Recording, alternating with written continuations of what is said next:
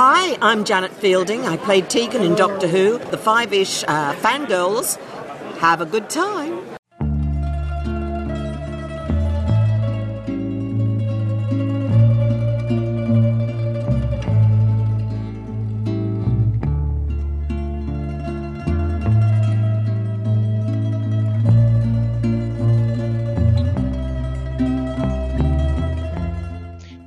Tangents that Squeak continue all the way to episode 324 of the Five-ish Fangirls podcast. And if you thought the baby swap of Good Omens was hard to follow, try keeping track of the maid's underwear. Welcome everyone to this week's episode of the Five-ish Fangirls podcast. So glad you could join us. Let's start off like we do from the virtual table and see who's joined us this week. This is Chrissy in Salt Lake City. This is Holly from Wisconsin. And this is Rachel in Indianapolis, Indiana. Hello, everybody. For those of you who are wondering what in the heck that reference we'll get to it. Once we'll we get into it, you'll really understand why we're all breaking up laughing here. Yes, but that is actually a very fitting way to begin this podcast episode. Yes. Laughing. Yes. Oh my goodness. We're gonna have some fun. I'm sorry that Brittany is not able to be here. So, your family comes first, and she had to travel, so. It was Mother's Day yesterday, so happy belated Mother's Day to all the moms out there, whether you're a mom of humans or your kids have 4 legs or fins or whatever. Or you're an auntie or... Yeah, and then in my case, a new aunt again. My sister-in-law got a early Mother's Day present. Early for Mother's Day, late for her due date. She was waiting. Yeah. She's like, nope, I'm not coming till I am good and ready. Yes. Yeah. But apparently both of her children are like that, have been like that. So at least she wasn't as overdue as she was with Big Brother. But we were all just kind of like, has this happened yet? Come on. I'm sure she felt the same way. Oh yes, I can pretty much guarantee, and having not met her. Yeah. Anyway, you reach a certain point, and you're just like, okay, I'm done with this. It's like, get out.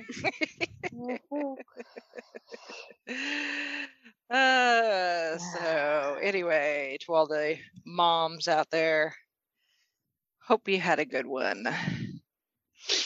So let's do the news. Quite a bit of news that's related to Chrissy, actually. First up, Salt Lake Fan X doing what they do best, and just dropping a whole bunch of guest names at once, which is so awesome because it feels nice to have guest announcements. We've gone so long without really have. I mean, they kind of announced last year, but they were like, should we not? But yes, so now they got a plethora of announcements. Christopher Eccleston, the Ninth Doctor, is coming to visit, and I'm like, hey, I got to set aside money for that one. And then Ashley Eckstein. Voice Ahsoka Tano. Ahsoka Tano's coming. Adam Savage of Mythbusters, Misha Collins of Supernatural, and also I'm really excited for this one. It's a Boy Meets World reunion minus Corey and Tanga, but they got Ryder Strong, who played Sean, Will Friedle, who has been here to Salt Lake Fan X before, but he's coming back. Eric, and of course,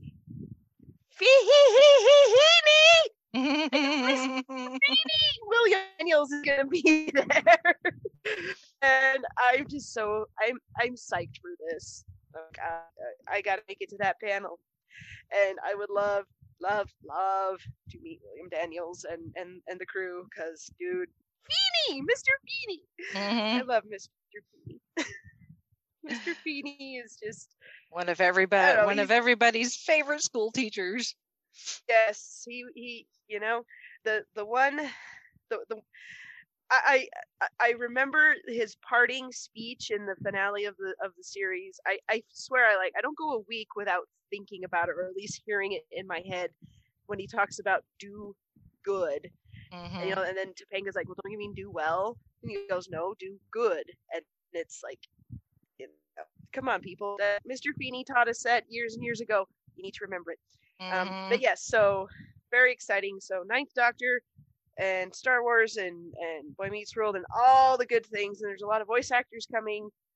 So I'm excited, and it feels good to have these things. Like Jared texted me, he was at work, I guess he saw it before I did, and he was like, Ninth Doctor's coming, and I'm like, what? So I ran to the because I knew they were doing announcements, but it's just kind of hard to get on their live stream at a decent time, and usually I'm juggling littles, and so I just but our local news had a write-up about it, so I was like, yee! Very exciting. So I'm sure there will be more announced as the event draws near, but it's just, like I said, it's just nice to see. This is nice to have that to look forward to. Yes. I mean, I was just kind of like, okay, what's it going to look like? Are we going to, be able to are they going to limit people? Are we, what's this going to be like? Are we going to have to space out? Is there going to be enough room for everyone? But it seems like they're going on. They're just, onwards and upwards. So I'm like, I'm for it. Mm-hmm.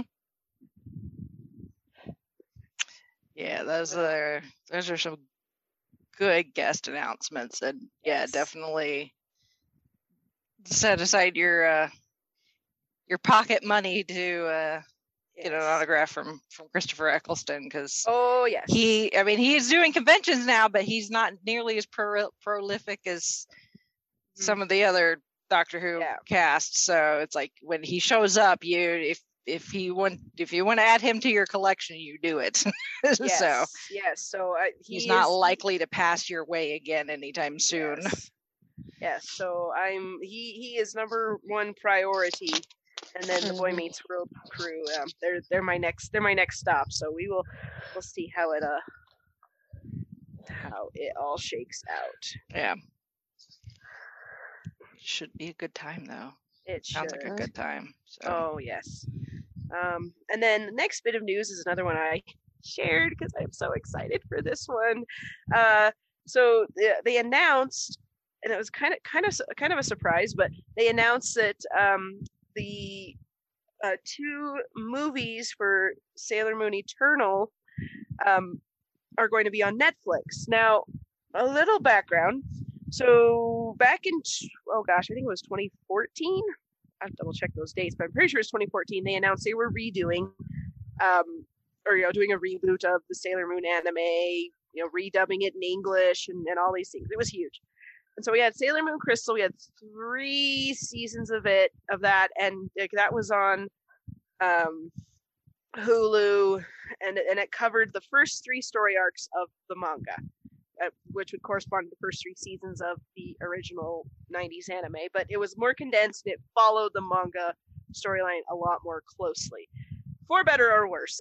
I tend to like it a little more, although I do wish they'd kind of given some more of the plot points to kind of grow, or have some space to develop. Because when you read a chapter of a manga or anything, it's very different than a show. And so they had to cram every chapter into an episode, and there's some things in there I'm like, I wish you would have just kind of let that breathe a little bit. So after the third season, they're coming up to what's called the Dream arc, which is you get Pegasus and the Dark Moon Circus, or the Dead Moon Circus, and a bunch of things. And the season so it'd be the 4th season of the original anime. That season is not my favorite in the anime. However, the version in the manga is my favorite of the manga, and I was looking forward to it for Crystal to do it, and it never announced it. And I was like, oh, don't tell me you're gonna stop with 3. Come on, you've got to redo this one because the anime butchered it so bad. And then they announced, we're gonna have 2 theatrical movies, so about 2.5 hours long of each, and that's going to cover the whole arc. And then you start adding it up. It's like, okay, that's about as much time as they would give it in Crystal. So it was meant to come out in September of last year. Obviously, that did not happen in the theaters because theaters were mostly closed, pretty much. Mm-hmm. And then there's always the logistics around getting voice actors to come and dub it, in different languages. So then all of a sudden we're like, hey, like Japan got it in their theaters earlier this year, I think in January, if I want to say. And then so we're just kind of waiting around like, okay, when's Viz gonna, because Viz is the one who does the English dub for North America. And then all of a sudden Netflix drops this little tidbit of, hey, guess what? Netflix has it now, and we're going to drop both movies on June 3rd, and it's going to be in all the languages. So whatever you speak and wherever you live, and you have Netflix, you're gonna have this. And I'm like, okay. So there's my very long-winded explanation as to why I'm excited for this. And it was kind of a surprise because before it was on Hulu, and it was Viz's Neon Alley is the thing. But now it's on Netflix. So yay and excitement. And so the trailer's out. Go watch it and bask in the prettiness, because holy cow, this looks gorgeous. Mm-hmm. As the new ones have all looked. I mean, they've all had kind of different styles, but slightly different styles. But it's all it's all the same source material. So I really hope this one that they've kind of figured out more how to adapt it a little better instead of just cramming it all in. But either way, it looks good. And I'm excited. So June 3rd, Netflix, wherever you are in the world, whatever language you speak, or if you if you speak one language but want to watch it in a different one, go for it. So yay! I'm super so on June 3rd, when you hear a giant squeal coming from the general Salt Lake City area, I won't be the only one. Well, no, I might be, because more people like the fifth story arc than I do, which I'm like, it's fine. I like the fourth one so much better, and this is the one I just like, come on. I want the thing. Give me the thing, grabby paws. I need the dream arc. Give it to me. Give it to me now. It's just like one of those things. It's like I watched the 90s anime, and like, because the English dub, that one, it ended with the fourth season, and it was so blah. It just didn't, there wasn't much to it. And then I finally read the manga, and I'm like, what the crap did you guys do? So much better in the book. I mean, everything else was pretty well, adapted pretty well, and then just this one, they just were like, whatever. Yeah. Oh, like, it's a thing. It's like, here, we're just gonna throw this together and blah. I'm like, oh, you. Anyway, so I'm excited. Like, you don't even get an A for effort. No, you don't even get it. I don't even think you tried at all. You don't even get a participation award. No, you get like the rust star that is like falling apart and busted and has like oil leaking out of the bottom of it.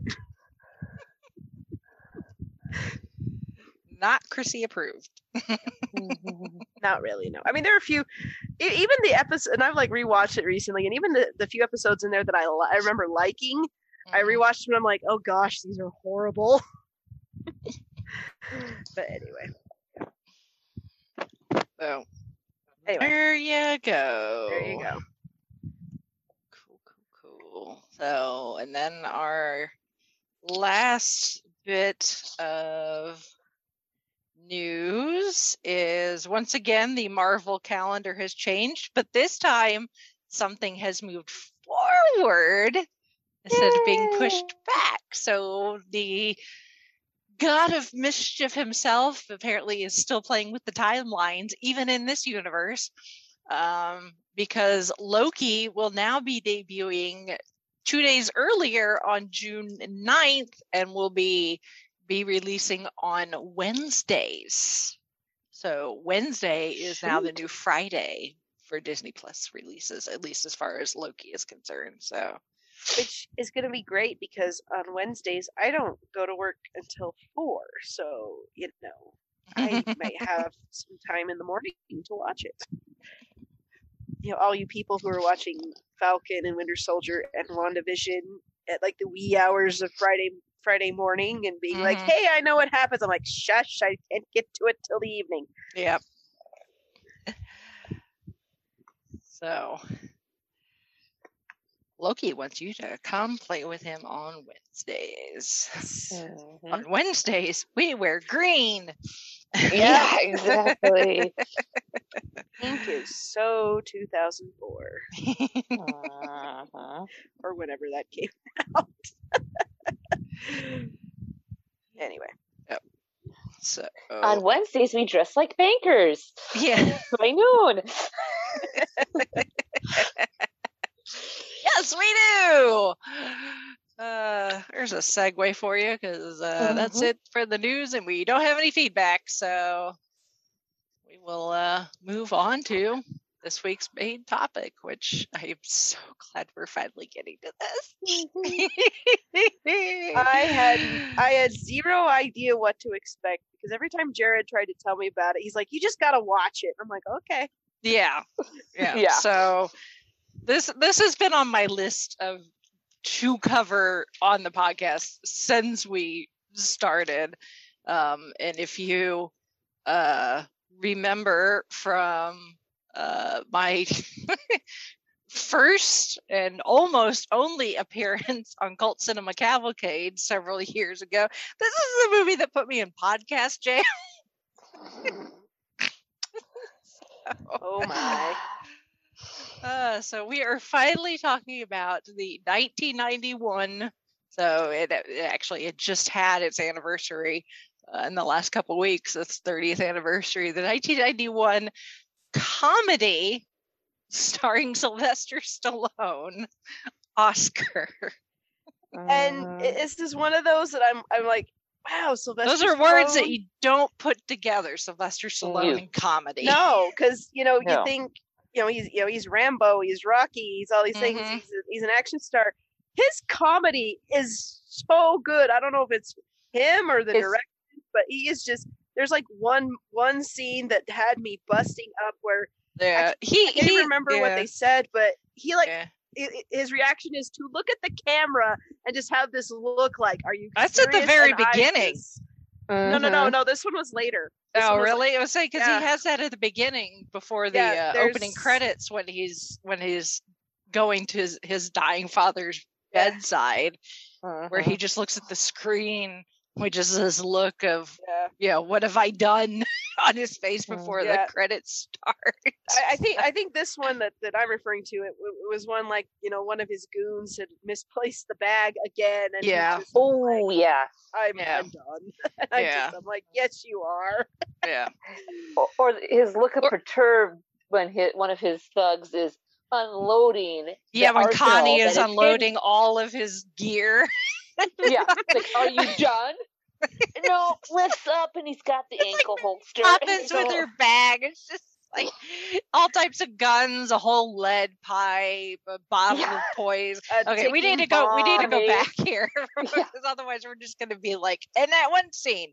So this is this was originally based on a French play called Oscar, and was actually in kind of production purgatory since the early 80s, so almost a decade, where it was actually going to have John Belushi in it before he died.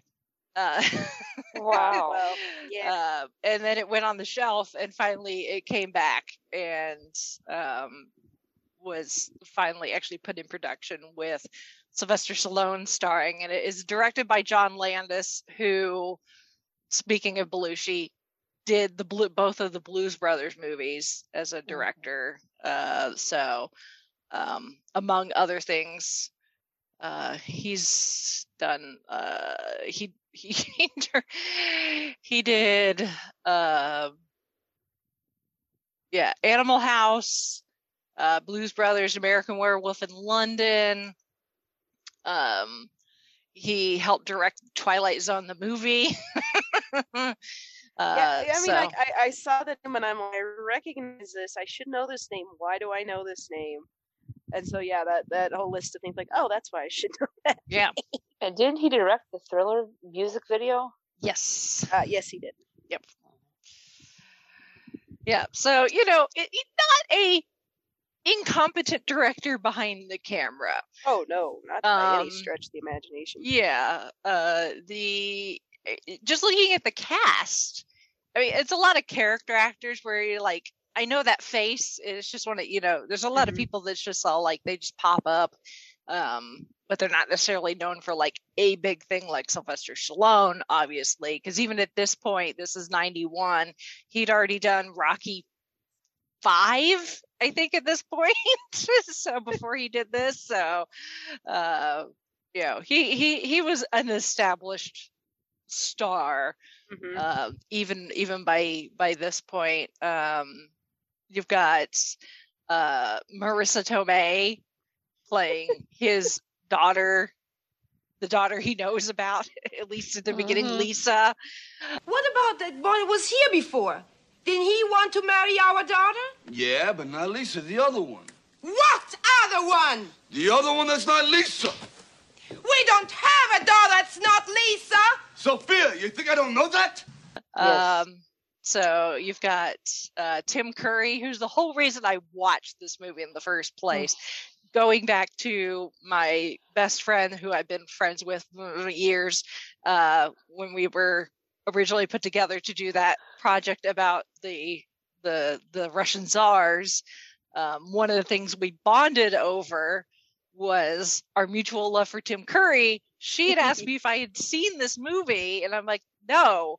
And she's like, oh my goodness, I'll lend you her copy, which happened to be a copy that her dad or whoever had recorded off the TV at one time. It aired on TV.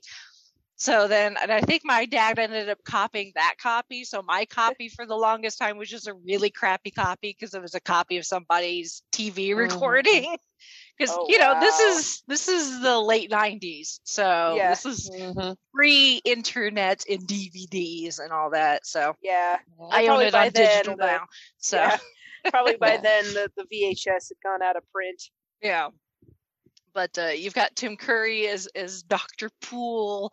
After me.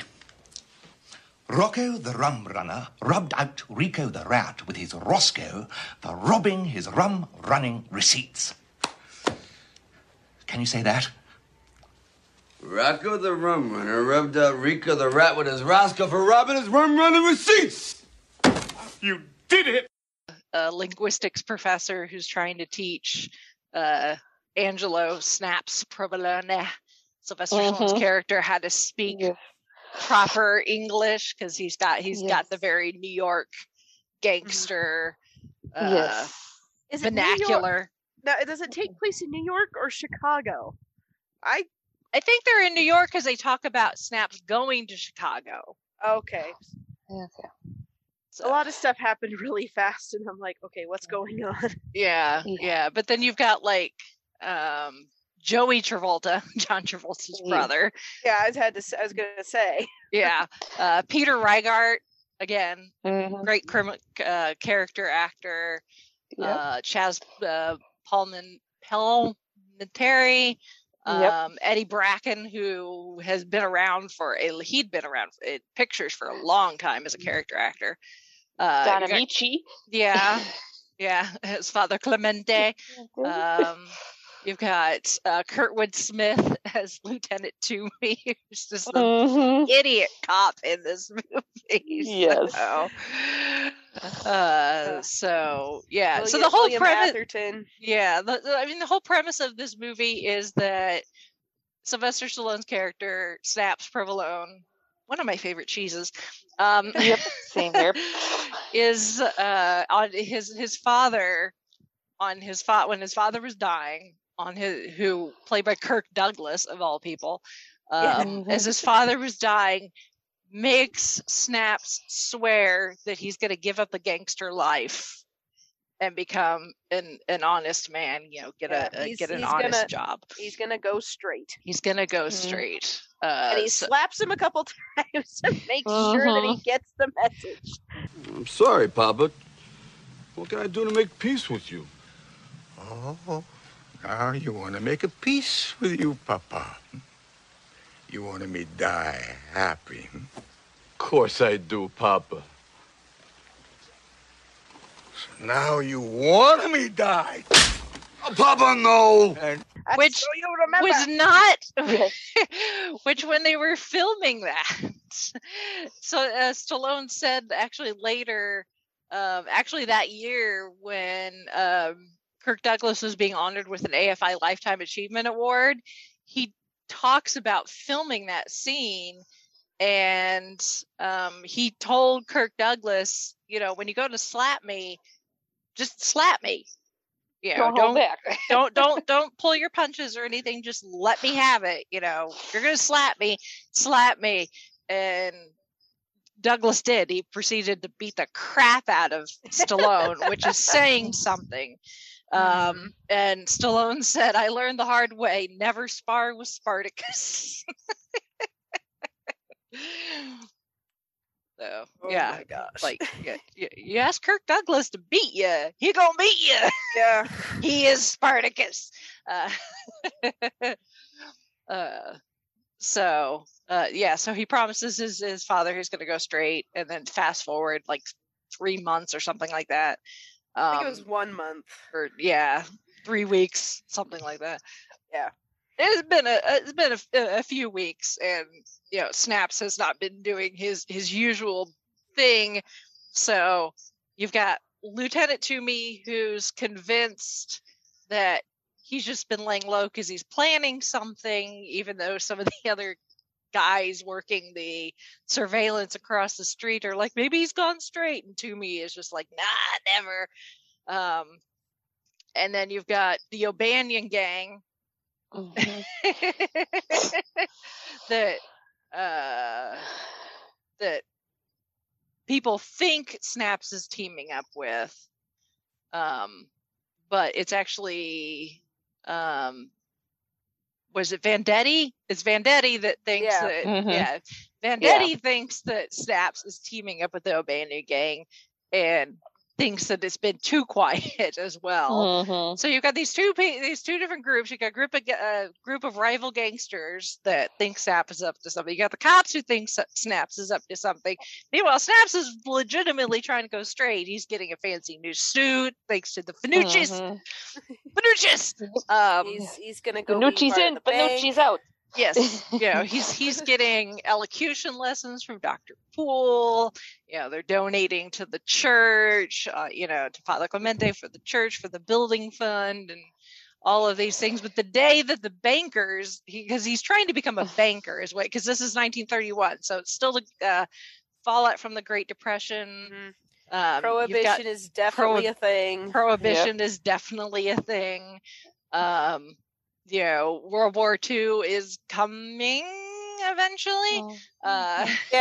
Give it 10 years, but the Great Depression. This is that's where we are. The 1930s gangsters and rum runners, bootleggers. Yeah. Which is part of which is part of where Snaps made his money was bootlegging beer, protection rackets, that sort of thing. But he's offering to give a bunch of his money to this bank to help inject the bank with some money in exchange for a seat on their board. Yes. And the bankers are like, do we have to take his money? And then they were like, because all these bankers are just like hoity-toity. Yeah, and he mentions that he came from the slums and he worked his way up through crime, obviously. Yeah. But they have to take his money because they need the cash. The banks are the banks in 1931. No bueno. Yeah. So the banks are hard up. Yeah.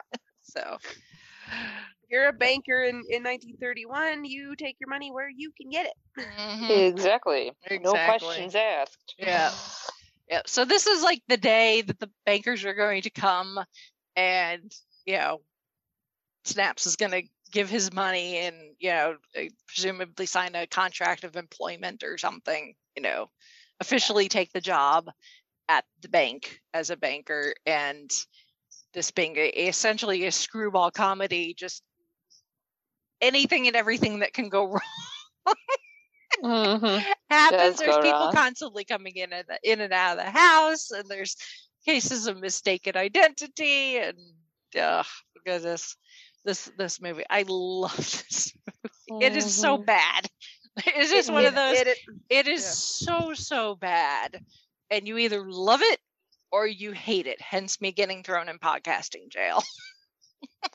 Okay, I feel like you need some elaboration on the podcasting jail. Yeah. So back in 2018 is when we finally got around to getting me onto Cult Cinema Cavalcade, and they asked me what movie I wanted to do because I'm not a huge fan of like horror movies, which is a lot of what they did. Really crappy B, C, D, go through the alphabet in the basement, the bargain basement movies. Starting out actors do to pay the bills. Yes, exactly. So I'm not huge into those movies, but I know I wanted to do something where potentially they would either love it or hate it. So this is what I decided to do. And you can go listen to that episode. It's still out there in the feeds, even though the podcast has since, ended. But after I did this episode, pretty much I was never invited back. Until close to the end of the run of the show for an off episode where we talked about survival, the last episode of Doctor Who in the classic era. But essentially they told me that I was in podcasting jail because but as far as Brandon and Cullen were concerned, this movie was absolute garbage. And they hated my guts for making them watch it. So there is no in between with this movie. You either love it or you hate it. At least as far as what I have heard from people. Oh my goodness. The people I know who've seen it and love it, they love it. And I mentioned before, because when you said, we're gonna watch Oscar, and Jared was in the room, and I was like, wait, Jared, is that because okay, you got to know something about Jared. He is very picky about comedies. Like there's just some humor he just does not love. He hates like cringe comedy, gross out comedy, anything like that. And even like some comedies, I showed him like Adventures in Babysitting. He was like, "Oh, I know you like this, but it's not my thing." So when he told me that this was the only movie that he, his two brothers, his dad, and his grandpa all agreed on, I'm like, okay, there's something about this movie because I know you you are just really weird about comedies and all. Well, I never met his grandfather, but because he passed away before we started dating. But of everyone else in that group, I'm like, you guys have such different tastes in movies, especially comedies. So I'm like, okay, I need to see this.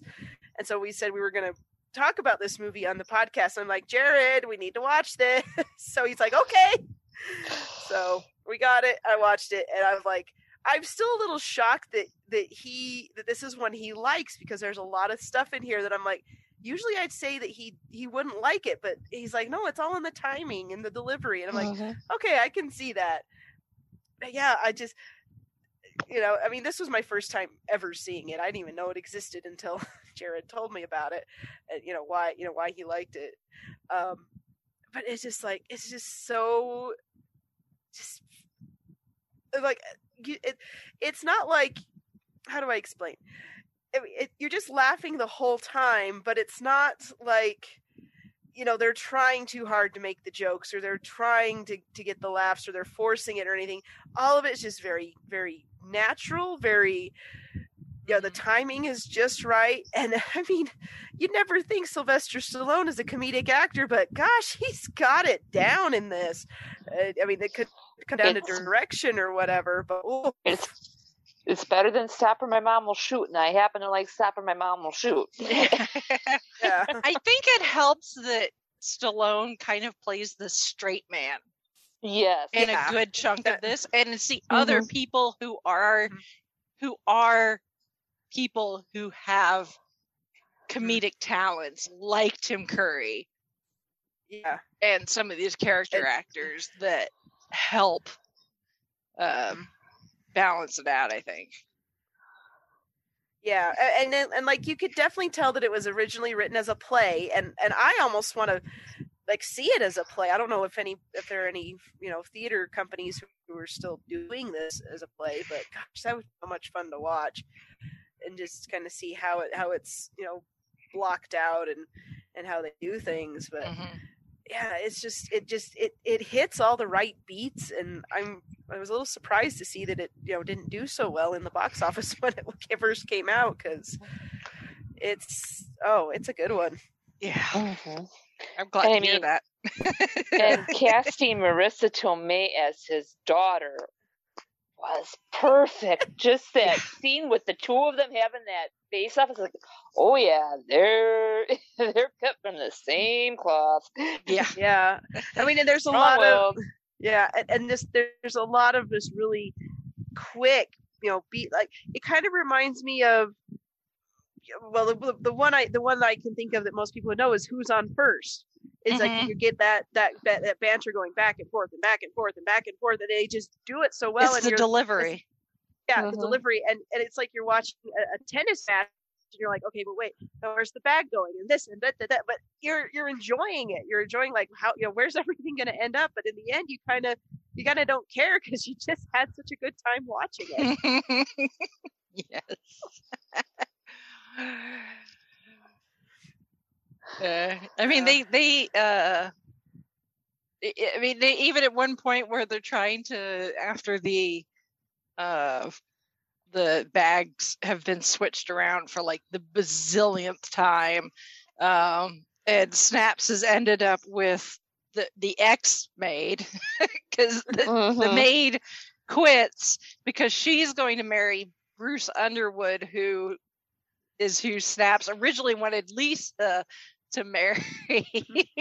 But then he and the maid met when he came to call on Lisa, and apparently it was love at first sight. So, well, good for her. Yeah. But yeah, after he ends up dumping a whole bag of Nora's underwear under things on the desk in front of Dr. Poole.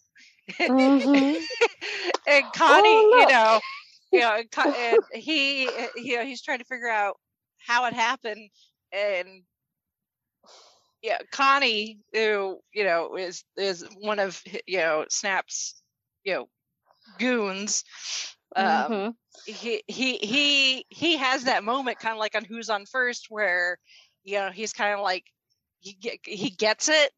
Where it seems like he gets it, where he's like, you take the ball and you throw it, you throw it to who and all of that. And Connie has that same moment where he's like, I got it. Your daughter's not your daughter, and the cash that used to be the jewels is now your underwear.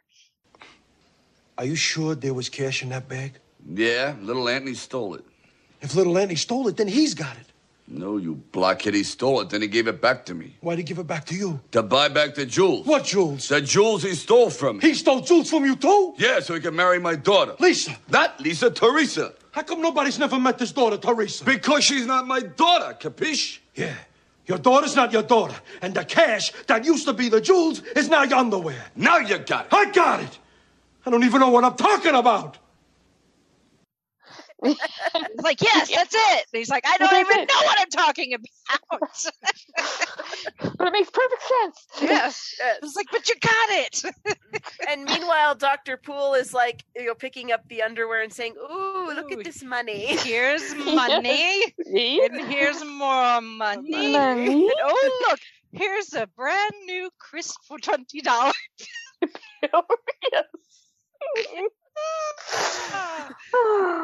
I love Tim Curry. I really do. This one's just, he was so good in this. Yes, he was. And the gal who played Sylvester Stallone's wife, if she looks and or sounds familiar, she played Princess Aurora in Flash Gordon. But she doesn't get a lot of screen time. No, she doesn't. But she makes the most of what she does get. When she makes for someone who doesn't have a lot of screen time, dang, she has a lot of costume changes.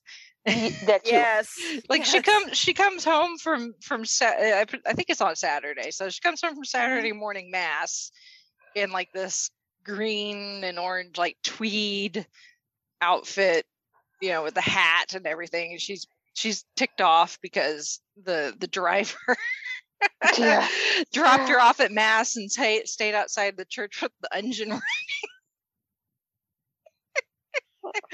Like it's going to be a getaway. And why'd you have to fire Oscar? He was such a great chauffeur. Yeah. Yeah. Reasons, my dear, reasons. Yeah. But then she puts on this blue halter neck satiny thing when she gets home from church. And then she's like, "I'm gonna dress for lunch," and I'm like, "What are you gonna dress in for lunch? Why are you wearing this? And it's not even lunchtime." So yeah, she does. I don't know if that was just to show off just how rich they are, that she can wear 12 outfits in a single day, or I think it's wealthy people of that time, and even before, it's like they dressed several times a day depending on what activities were going on and what meals. So I mean, given that this family is that Snaps came from nothing and built his fortune and everything, it's like, okay, yeah, we're going to show off just how successful and wealthy we are, because I was poor, and so his daughter has everything she could want, or so he thinks. Yeah. You can do whatever you want except her freedom. Yes. Well, yes, but she but she's an only child.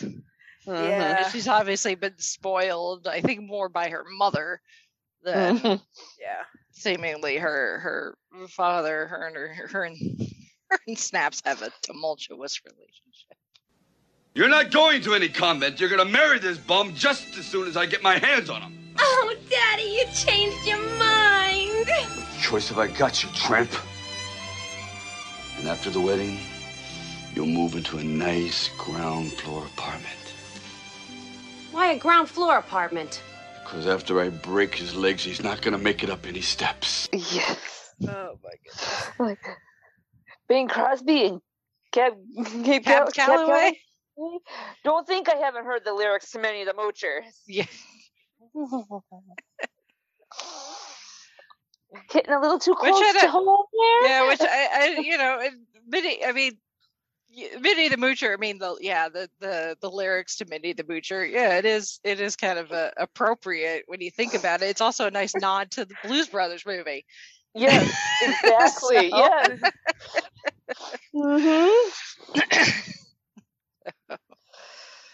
Oh my goodness, I don't even know how to explain this movie, just because you have to watch it and be paying attention to what's going on. Yeah, well, it starts with his accountant Anthony showing up at 8:30, waking him up before he's supposed to be, and he's like, "It's a matter of life and death." And Anthony says, "Well," tells him, he asks him for a raise. Mm-hmm. He explains, "Well, I met a girl I want to marry, and I told her I make $1,400 a month, which is a huge amount of money in that time." And back then, back then, it was a decent amount of money now. Yeah, depending on where you are and where you live. This is true. And he's like, right now he's making $400 a month working for Snaps as his accountant. And and it's just this back and forth of where Snaps finds out that Anthony has skimmed off $50,000 because of a clerical error, and and by the way, the girl he wants to marry, it's his daughter. Yeah. Yeah. Or so everyone has been led to believe. Mm-hmm. Yes. Mm-hmm. So he goes up, to Lisa, and Lisa's like, yeah, what, and it's like, you don't really notice it at first because they're kind of talking past each other. But it turns out, and Lisa is talking to the maid and saying, oh, I want to get out, I want to leave. And she's like, the maid's like, well, pretend you're pregnant. And then and then they'll have to, your dad will have to let you get married. She's like, I do that, I'm going to be murdered. She's like, either way, you're going to be out of the house. Yeah. Yeah. And then this other gal shows up, very, prim, proper, buttoned up kind of gal, and tells Snaps, like, yeah, I met Anthony. He's and I told him that I was your daughter because I wanted him to think I was from a wealthy family because I knew he worked for you. And so Lisa's never met Anthony. She's talking about Oscar, the old chauffeur. Mm-hmm. And so it's just all this chaos going on, and then the Finucci show up to fit Snaps with his new banker suit, and so he's like walking around, with the tailoring half done because he gets all these interruptions, and he has to go in and yell at people to get stuff done or get things figured like out. the maid quits, and he first he makes Anthony think that Teresa is pregnant when he is actually Lisa, but Anthony doesn't know that, and his wife comes home and finds out that the maid quit, and she's like, when did that happen? He's like, sometime between my shirt and my pants. Not for the father. And then there's a black bag involved because Anthony brings out the jewels that he cashed in 50 G's, 50 G's worth of jewels, and the cops across the way are watching, and they're like, oh, here he comes here's this guy, he's gonna drop it for a drop off, because Anthony keeps coming in and out with the bag, without the bag. And it's they're like, all the same style bag. Yeah, so there's this bag, then there's the bag that the maid has packed her underwear in because she's leaving. Yes, and it's like, okay, was this the only bag available in 1931? Did everybody owned one of these? And then another bag is introduced later with cash, $50,000 in cash, because Anthony ends up with another $50,000. This time he actually stole. Yes. So it just keeps mounting the craziness, and of course the police, the detective is just thinking, oh yeah, there's something going on. It's another drop, and because now the maid's leaving with the black bag, and then the Underwood chauffeur shows up with a bag, and because they don't and realize that Nora's already come and switched the bags. So. Yeah. And is it just me, or did the maid look like she stole some of that money? Because I don't remember her walking out with the fur coat the first time. Quite possible. No, I think she just went and bought that for herself. Yeah, well, because when she first goes to leave, and they're like, "Where to?" and she's like, "Regency Gardens," which I'm guessing is probably like a shopping place or something or other. Mm-hmm. So she comes back in the fur coat because she just wants to show off that it's like, look, I'm no longer the help. I'll have my own help. Although she's still wearing the maid cap, so it kind of ruins the effect. But never mind. Mm-hmm. Yeah, maybe Bruce Underwood's into that. Maybe still, I don't know. Oh, possibly. Maybe that's partially why he's marrying her. Yes, it's like, oh, you're marrying the maid. Okay. Yeah. So yeah, I mean, it's like we could sit here and explain the plot, but it's more that you kind of just have to watch it. You have to watch it play out, because it really is what makes it so funny. Is like what you were saying, Chrissy. Is it's not so much the plot, because the plot when you just look at it, it seems pretty like contrived, and Yeah. there's not really a whole lot of action that happens in this movie. It's a lot of people talking to each other and people going in and out of rooms and the bags being swapped around, but it's really about the execution. Yes. Which is why I looked, when I watched it and I was like, it says, based on the screenplay, and it had the name, and I was like, oh, I didn't know this was a play. And Jared was like, I didn't either. And I'm like, you've seen this before. You said it's one of your favorites. He's like, yeah, I just didn't see that part. Like, okay. But yeah, so very much think of it as it was a play first. And if you've seen comedies like this or, know of them, and like I said, it's very reminiscent of the stand-up acts of Who's on First, just as lengthened out into a movie and a bigger story. And so I mean, it's funny and fast paced, but there's also some slower moments, like when Dr. Poole and Lisa are in the garden and they're kind of flirting with each other, and it's very sweet and very they are falling for each other, and it's just it's just kind of a good. That was a huge risk that Lil Anthony took, and he's really lucky it worked out in his favor. Yes. Yes. That was a gamble. Yes. Right.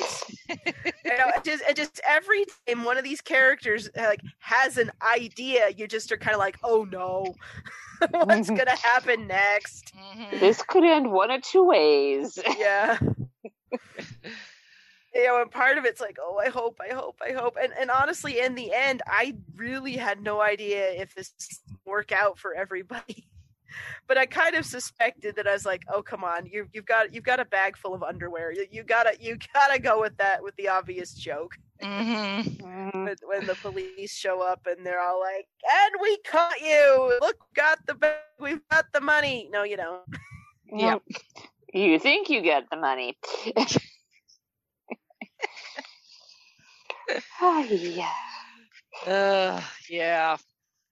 Yeah. It's kind of, I think because I'm not really that well versed when it comes to plays, musicals are more my thing, but it's kind of, I think, maybe along the lines of The Importance of Being Earnest, if you know that story, where it's mistaken identity and just a lot of things happening back and forth, but then when it all resolves at the end, it all works out in a way that you may not have expected, but in a way that works out for like pretty much everybody involved. So, except for Oscar. That's the funny thing, is the movie is called Oscar. He gets name dropped, but we never see him till the very end, and by then it's a moot point. Yeah. Yeah, because take care of him expediently, or however. Yes, expeditiously. Yeah, I mean, as with any good comedy, it must end with a wedding. Mm-hmm.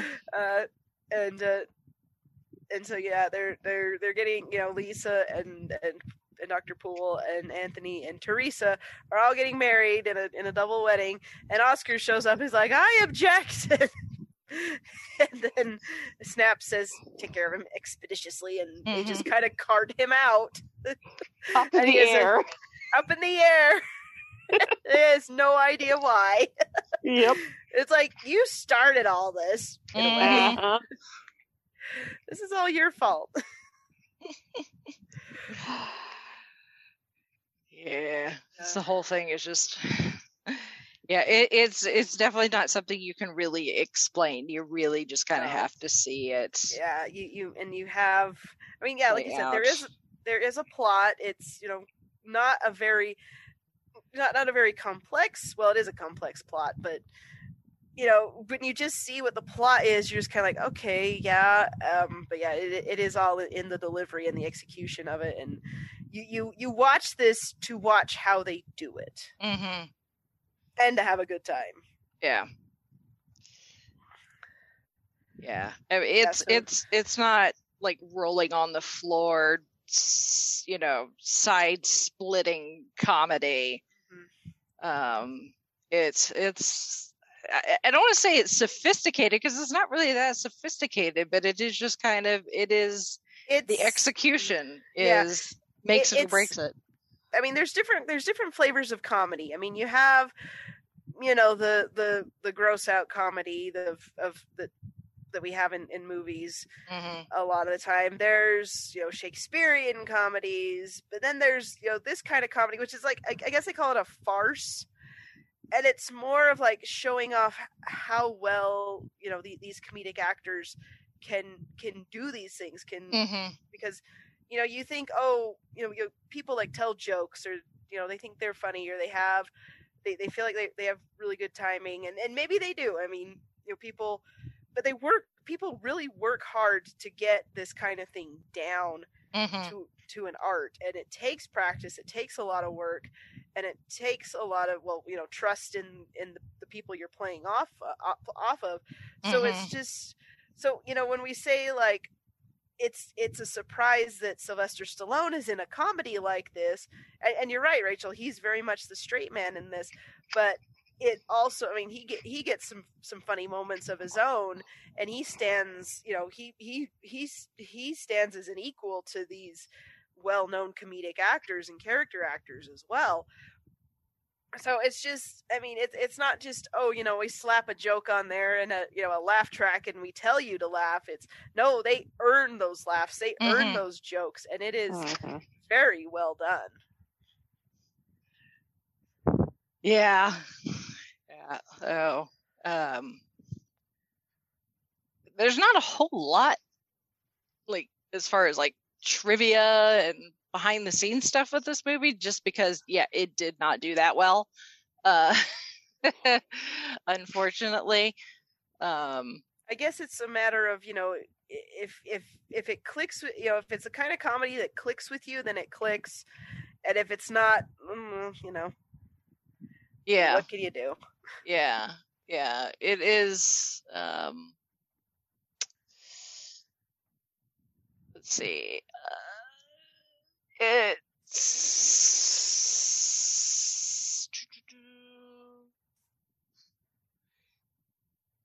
was released theatrically in the U.S. April 26, 1991. It had 9 international releases from June until September of that year. It was released on VHS in September of 1991, followed by a Laserdisc edition in November. Then DVD in 2003, and later Blu-ray in 2018. I'm gonna have to get out of Blu-ray. Yeah, we were looking it up on Amazon last night. Like, why don't we own this? We need to own it. Yeah.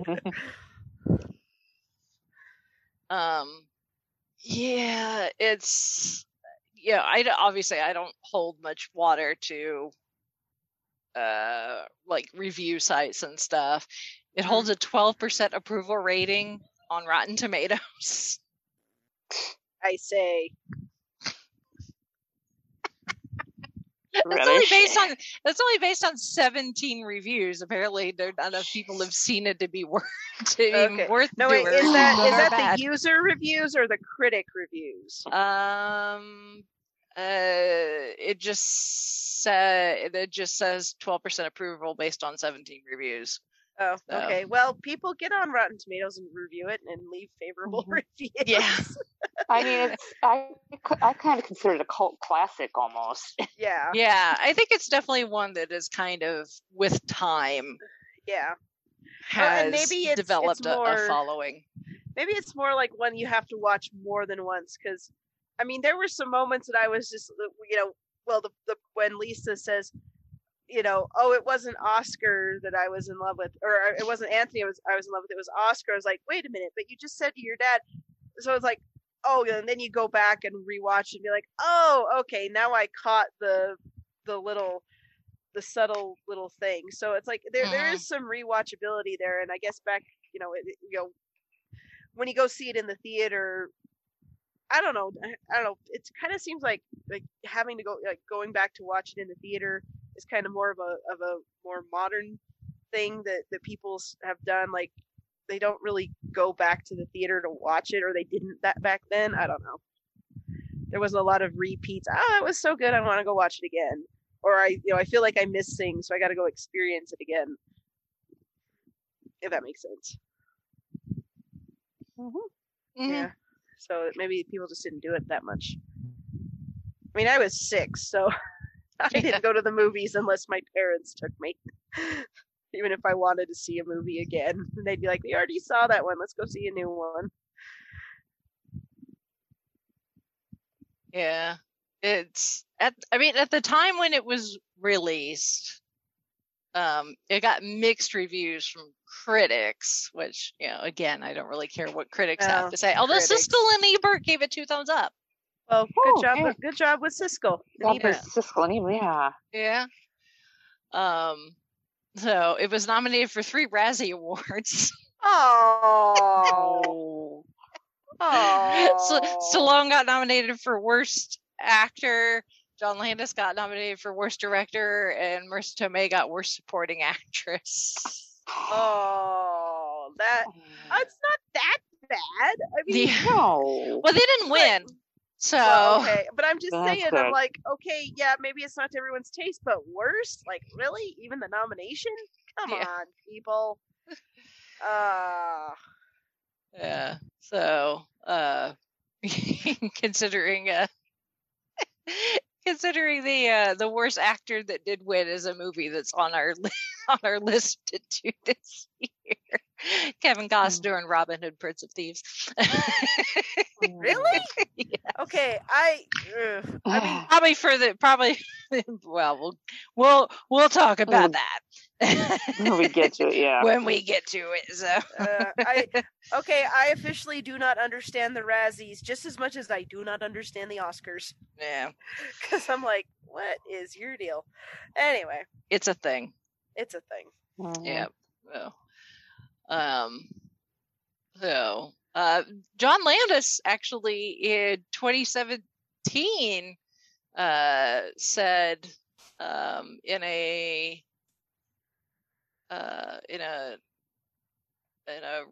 interview with filmtalk.org, he said, I made a movie once, Oscar, with Sylvester Stallone, and everybody who saw the movie and liked it would never go out and see Stallone. We did a preview of the movie and someone wrote on the card, why didn't he take his shirt off and kill anybody?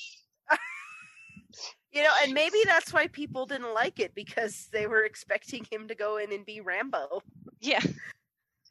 Like, that, it's like, just looking at, like, the movie poster.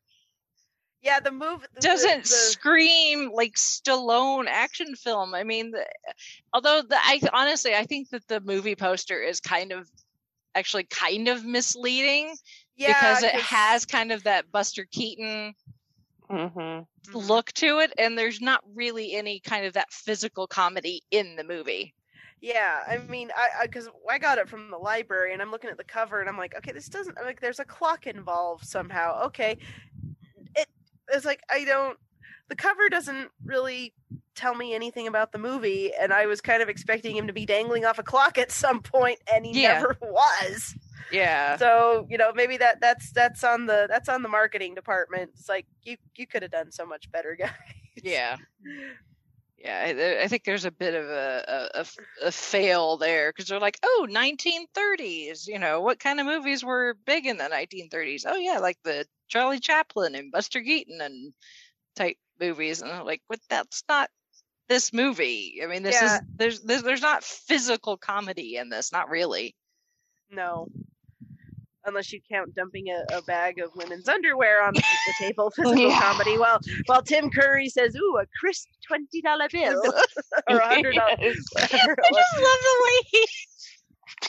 I just love how straight faced he delivers that line. It's like he's trying to make Snaps feel better about this latest debacle. This is the second time you've dumped this bag of underwear in my face, so let's just play along with it. Ooh, and by that point, he and Lisa, have bonded. Yes. So, after he gets dismissed again, he's like, let's get out of here. This place is nuts. Let's get away from my crazy mother and your crazy father. Yeah. And she's like, And she's absolutely. like, sign me up. Yeah. So yeah, there's but yeah, just yeah. So some of the funny bits are, you know, something funny happening to someone, and you know, someone else having to react to it and not laugh. You know, we're laughing as the audience, but like, you know, like Tim Curry in that scene where he needs to play it straight. But if I were in his place, I would just be like, I can't do it. It's too funny. Which is why I want to see this performed live as a play. Yeah. Because I mean, when you see it, you know, live on stage, and you're losing it completely, and the actors are still so straight faced because they are professionals and they know what they're doing, it makes it even more fun. Because you're like, I am losing this. Why are you not? You know, the fact that you're just taking it so seriously and you're pulling it off makes it even more funny. Yeah. Although sometimes it's kind of fun to see them crack a little. Like you see that every so often on Saturday Night Live, where, you know, someone will slightly lose it in a skit. So.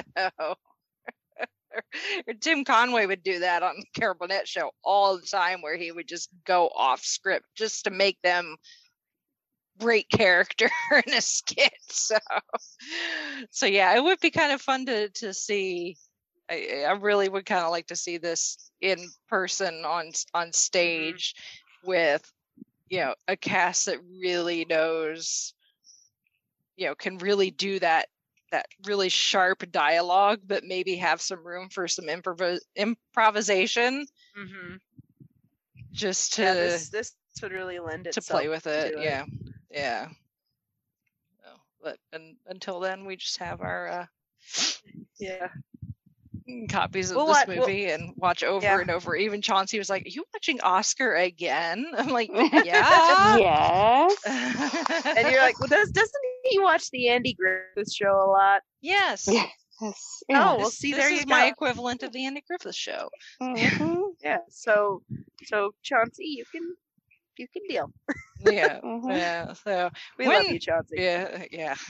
One piece of trivia I did uncover, that I actually did not know, is, like I said, this movie had been kind of in production purgatory, but even once they got the movie that we finally got in going, they actually had to production had to stop for several weeks, smack dab in the middle of everything, because a fire broke out on the lot. It destroyed several of the sets, many of the actors' trailers, including Tim Curry's. Holy crap. All of the costumes. Oh no. Yeah. Oh man. And 21 of the vintage cars. Ouch. Yeah. Oh, so no. They had to halt production to replace everything, remake all of the costumes. Well, I guess that could in part explain Miss Provolone's wardrobe changes. Yeah. Oh my goodness, that's just horrible. I'm like, we don't have that. It's like they like what. Like, well, we got to film a scene. It's just like, but she was supposed to be wearing a different outfit that got destroyed. Well, she's like, I'm gonna go change for lunch. There you go. Yeah. Yep. That will explain why she's wearing something different later. And they had so few sets to begin with, because pretty much the entire it takes movie place in the house, in their house, and then like in the garden, and that's it. I mean, other than when the father dies, rooms in the house. Well, yeah. But they come back to the library. They're in the front room, the front foyer all the time. Yeah. They're in his office. They're in Lisa's room. Yeah. But yeah, they have several sets, but a lot of movies they have several different places where they go, but most of it is Which, again, because this comes from a play, Yeah. it makes sense. Yeah. The set would probably be pretty much the house with several of the rooms, more than likely. Yeah. Be my guess. So, but yeah, I read that and I'm like, I did not know that. And apparently the fire was not an accident. Uh-oh. It was a security guard who had been hired to actually guard the cars, set the fire on purpose. Oh. I don't know why. There's no explanation why, but no, he admitted to setting the fire. Uh-oh. I don't think he was guarding the cars anymore after Yeah, that. no, I don't think he was guarding much of anything after that. Nope. So, yeah, so it was a good thing that nobody was hurt. Oh, because he said it at night after they had already wrapped for the day, so I guess nobody was there except for him. Here, what is this? You're not supposed to be imitating the movie. Yeah. Adding scenes here. Yeah. Oh, yeah. Well, I'm glad it got finished because. Yeah, at least costumes and stuff, those can be remade. Yeah. But, like people's trailers were destroyed. Imagine if they were in their trailer at the time. Oh. It's like, ugh, I don't want to think about it. No, not at all. Bad juju. Don't play with matches, kids. No, or lighters or any of that stuff. Yes. Not cool, people. Not cool. Don't play with fire. It's bad. Bags of underwear, on the other hand. Yeah. Yes. That is totally fine. Oh, and it just kind of makes me wonder. I'm like, did she just have underwear? She didn't have any clothes, or is Bruce just gonna buy her more clothes? I'm guessing Bruce was just gonna buy her some more things. Again, I think the fact that all she had was the bag of underwear, and the fact that she was still wearing the maid outfit. Yeah. I'm guessing Bruce probably enjoyed the maid outfit. I am sure. I am quite sure. I don't want to think about that. So yeah. Anyway, we will leave that to. I just how did Nora? The explanation to why she brings that bag back is she tells Aldo that she realized it wasn't hers when she tried to open it, presumably that she couldn't get it open because I don't know, it was the locked. latch is different or something. I don't know. I thought maybe it's a combination or she doesn't have the key or whatever, but then Snaps keeps opening the bags just fine. So yeah, exactly. So, but maybe I don't know. She realized that the lock was different than hers. I don't know. But seriously, you've got $50,000 worth of precious gemstones, diamonds, emeralds, rubies, in that bag. That presumably weighs a decent amount. Yes. $50,000 cash is going to weigh a decent amount. Nora's underwear, from what we've seen, is just silky slips and that sort of thing. Probably doesn't weigh a whole lot. Wouldn't you notice the weight difference in the bag? But then you wouldn't have this hilarious movie. I know, it's because of plot, because movie, but still. So the plots could happen, to quote Pitch Meeting. Yes. But it's just one of those things where it's just all I realized it wasn't mine when I couldn't open it. I'm like, if you had opened it and saw what was in there, you would not have been coming back to the house.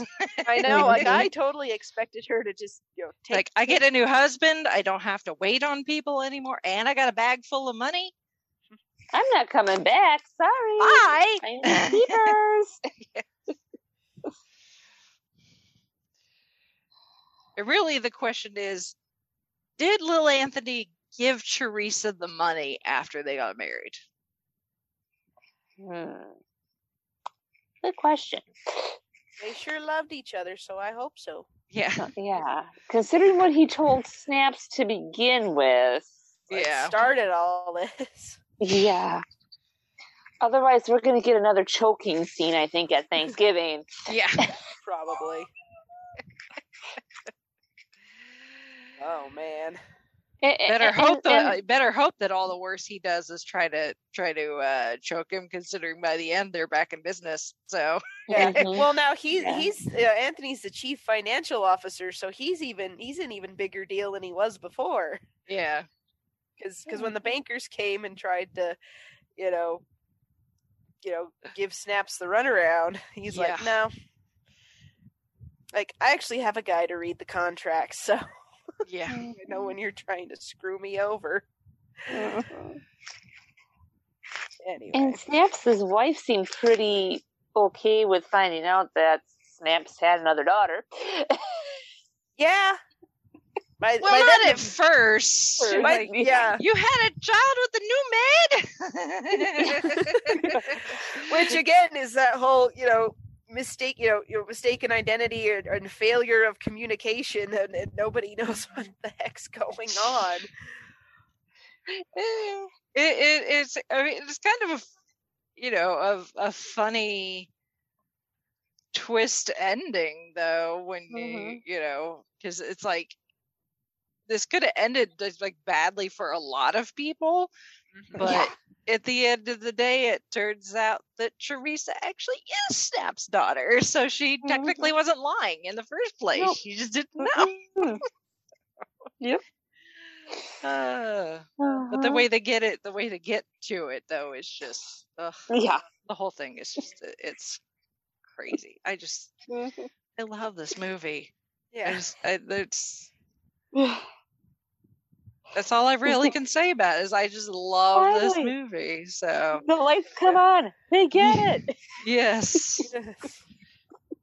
And obviously Holly was already converted. I was going into this. So well, I didn't even see Oscar on our list, because if I would have noticed it sooner, we would have been talking about this a whole lot sooner. Yeah. Yeah, and I'd only, like I said, Jared had told me about it, just like we were talking about his family and movies and things, and how their tastes are so different, and how this is the only one that they could all agree on. And so the fact that it's this one is still kind of baffling to me. Just knowing all these guys, well, other than his grandpa, but it's just like, okay, that's my in-laws then. That's what we need to. That's what you need to know about them, I guess. I enjoyed it.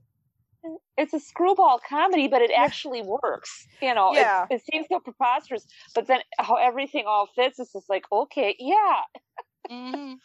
Little suspension of disbelief, but everything just kind of clicks and ties together. But I mean, it's really interesting. I didn't know that John Belushi was actually going to play Snaps. I mean, that would have been. I think that would have been a really different movie.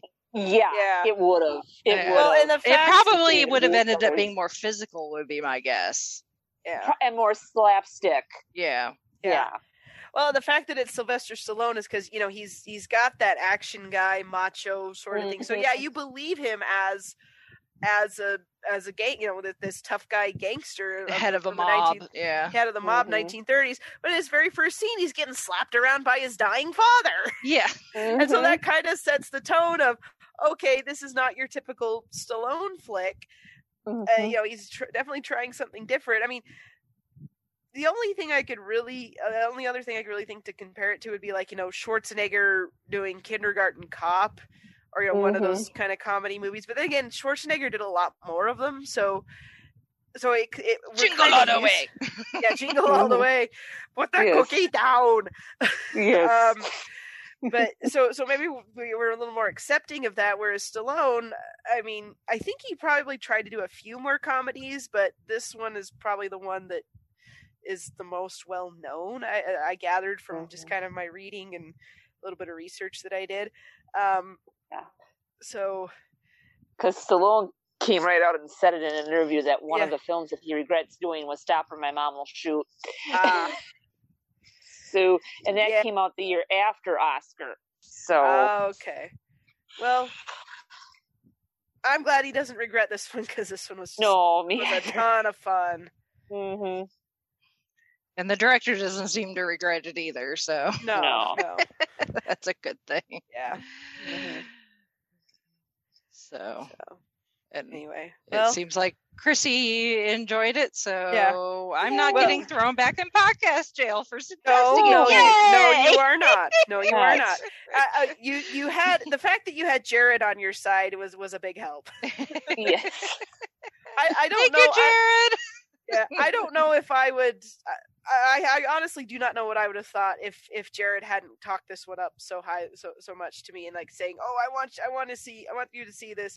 Because honestly, some of the movies that I've seen that are his favorites, that I'm just like, I don't know that I would have watched this otherwise, but I'm glad I did because I can totally get that. There's a lot of Chauncey's taste in comedy is quite different than mine, so I could totally understand that. So.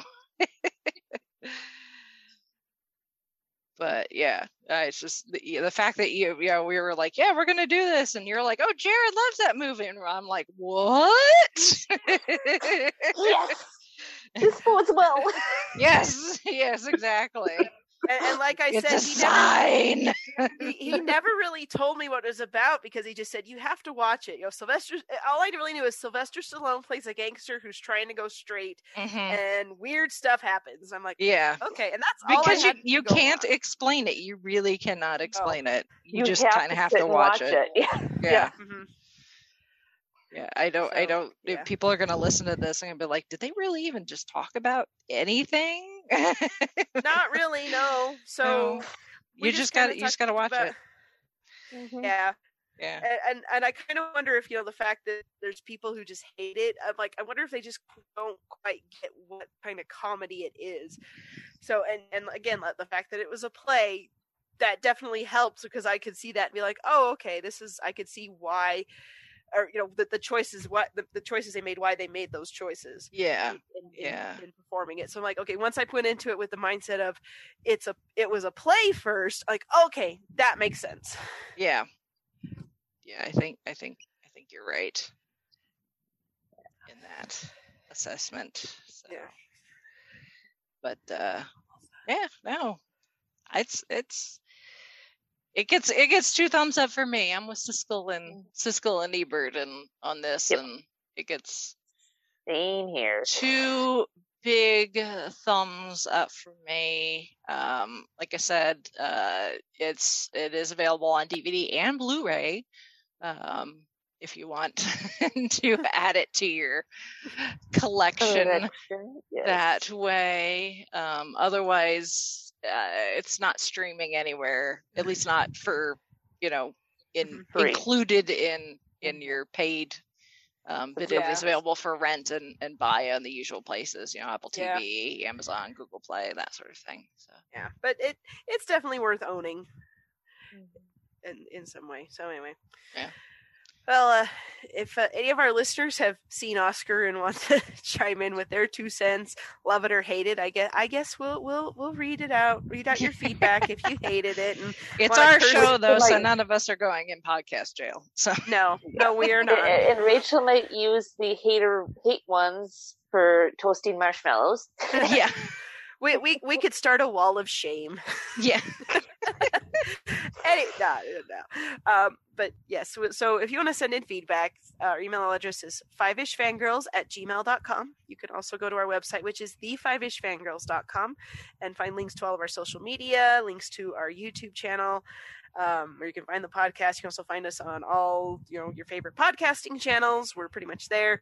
And if you want to support the show, you can support us through Patreon or through our Amazon store or our merchandise shop. Also, links to all that, like I said, is on our website.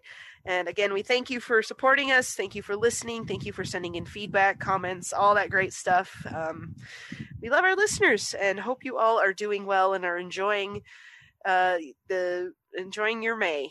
Mm-hmm. I was going to say spring into summer, but there's some places where it's becoming winter, so Yeah. I don't know if we have any There's some listeners in places Australia. where winter hasn't left yet.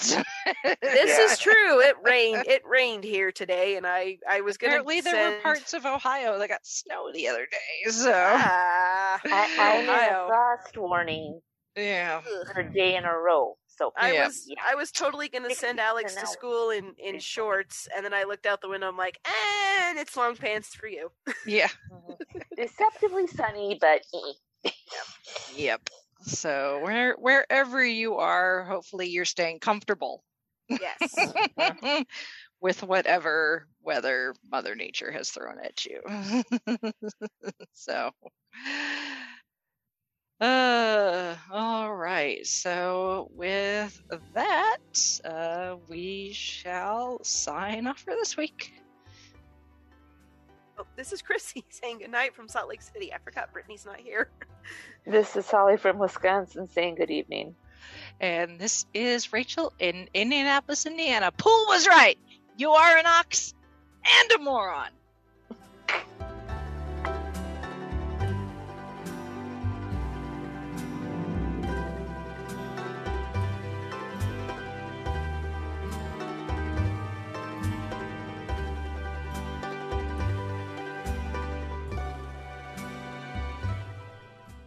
You have been listening to the Five-ish Fangirls podcast. You can find more episodes and information at thefivishfangirls.com.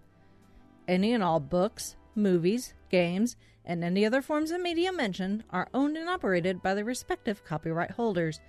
No copyright infringement is intended or implied. If you wish to support the show, the easiest way is to leave us a rating and review. More ratings and reviews will make it easier for others to find the show.